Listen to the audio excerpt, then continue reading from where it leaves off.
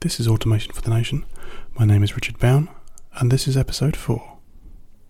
When I came up with the name for this podcast, I had already started writing a book of the same name. The book is going to be about levelling up for automation and software technology. I want everybody to automate and to make it accessible.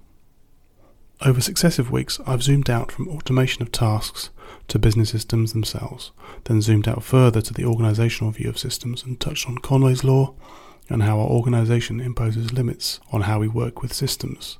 This week I'm going to go slightly sideways and talk about how system change comes about and how none of our conversations matter unless we can be understood. So this week is about digital language, the language we use to describe the technology and the words we use to describe how technology change occurs.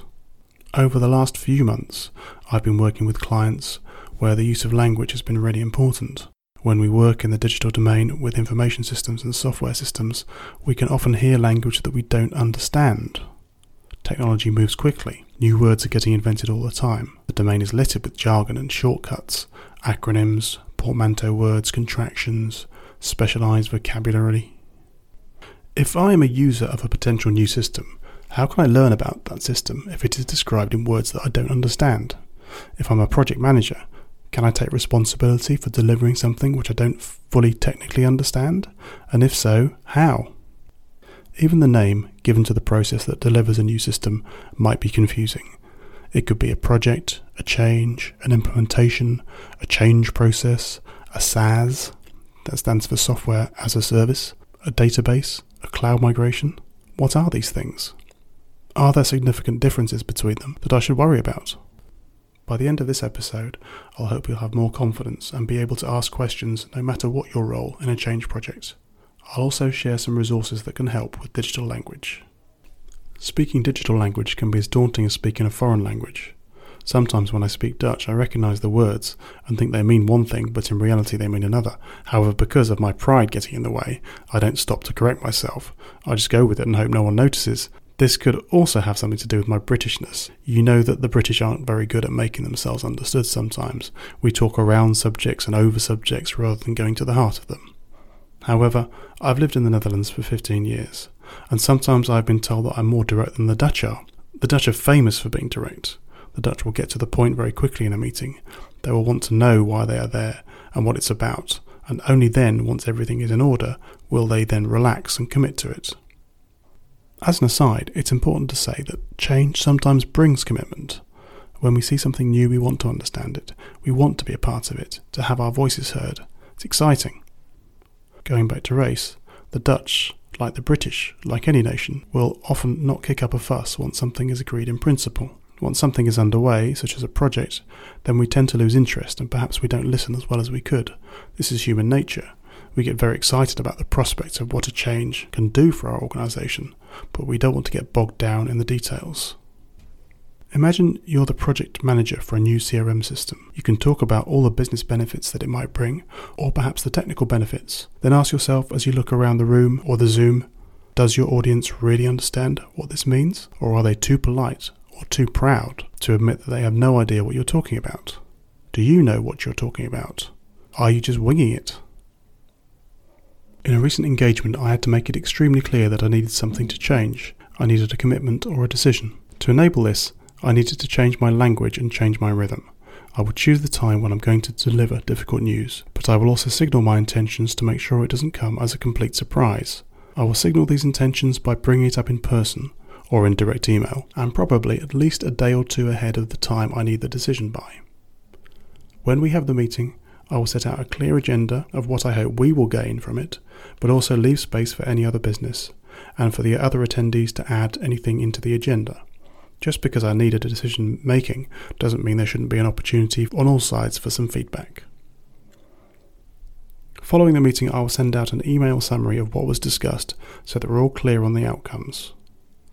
If you need a decision to be made or you need someone to do something, and you feel that you need to agree this as a group, then always have a clear agenda and keep the meeting to the point. This works well for important conversations where a clear decision has to be made along the lines of, do we continue with this project? Do we sack the vendor? Do we go ahead with a new phase or postpone? If you want a decision, make sure that you clearly state that. Sometimes we want to have more sociable conversations about project progress. But again, have a theme, limit perhaps the scope of the discussion and moderate it. If people lose interest because they don't understand what's going on, then the meeting might have been counterproductive. Change projects can of course be technically complex, and the language that goes with them can be confusing. You can use a meeting like this as an opportunity to discuss some of the points of language or some of the points of complexity which people are not clear on. To understand what's going on now, it's often important to understand what's come before. The context gives us a common place of reference for all the project participants. A commonly heard name for a participant in a project is a stakeholder.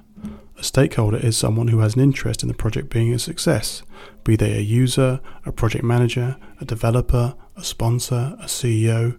All of these could be stakeholders, and they have different views on what makes the project successful. So what is your role in this project? Are you the project manager? Are you the business sponsor? Are you simply interested in the outcome? All of these viewpoints should be catered for by the process that the project undertakes. Don't ever assume that you should hide information from anyone who is interested in the project. Anyone who has an interest should be included, and the language you use is therefore important to gain the greatest reach. By keeping language simple and straightforward and buzzword and acronym free, you can be sure to engage with the most people. Okay, so you might ask, but what if I get awkward questions which I can't answer? Then you can just say, well, I don't know, but I can find out. If you're the project manager, then your job is to be the spider in the web of the project and to be able to connect people to each other. If you can do that and learn something yourself at the same time, you make yourself smarter and you help the project out. You may not know the technical answer to everything, but you should be able to find someone who does. Another question. What if I get inundated with questions and I don't have the time to devote to my other duties? When should I stop asking for feedback?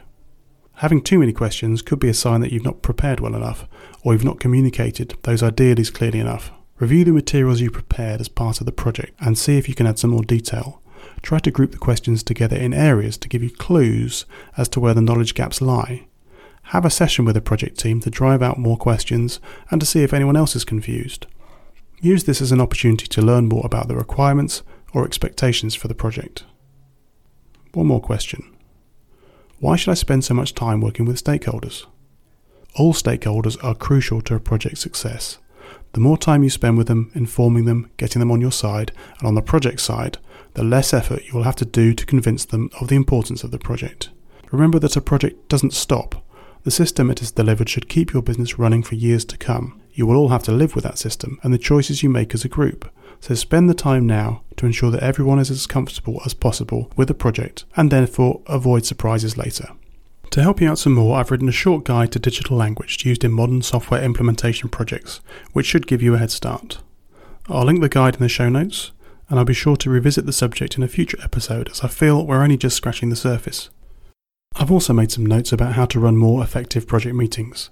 I feel there's something to drill into there in the future as well. For the moment, I'll summarise a few points for you to take away. Technical change is complex, and the language can be confusing. Remember this in all of your communications. Keep the language you use in the project documentation as simple and as buzzword and acronym free as possible. Communicate clearly and regularly. Ensure that meetings are regular but useful.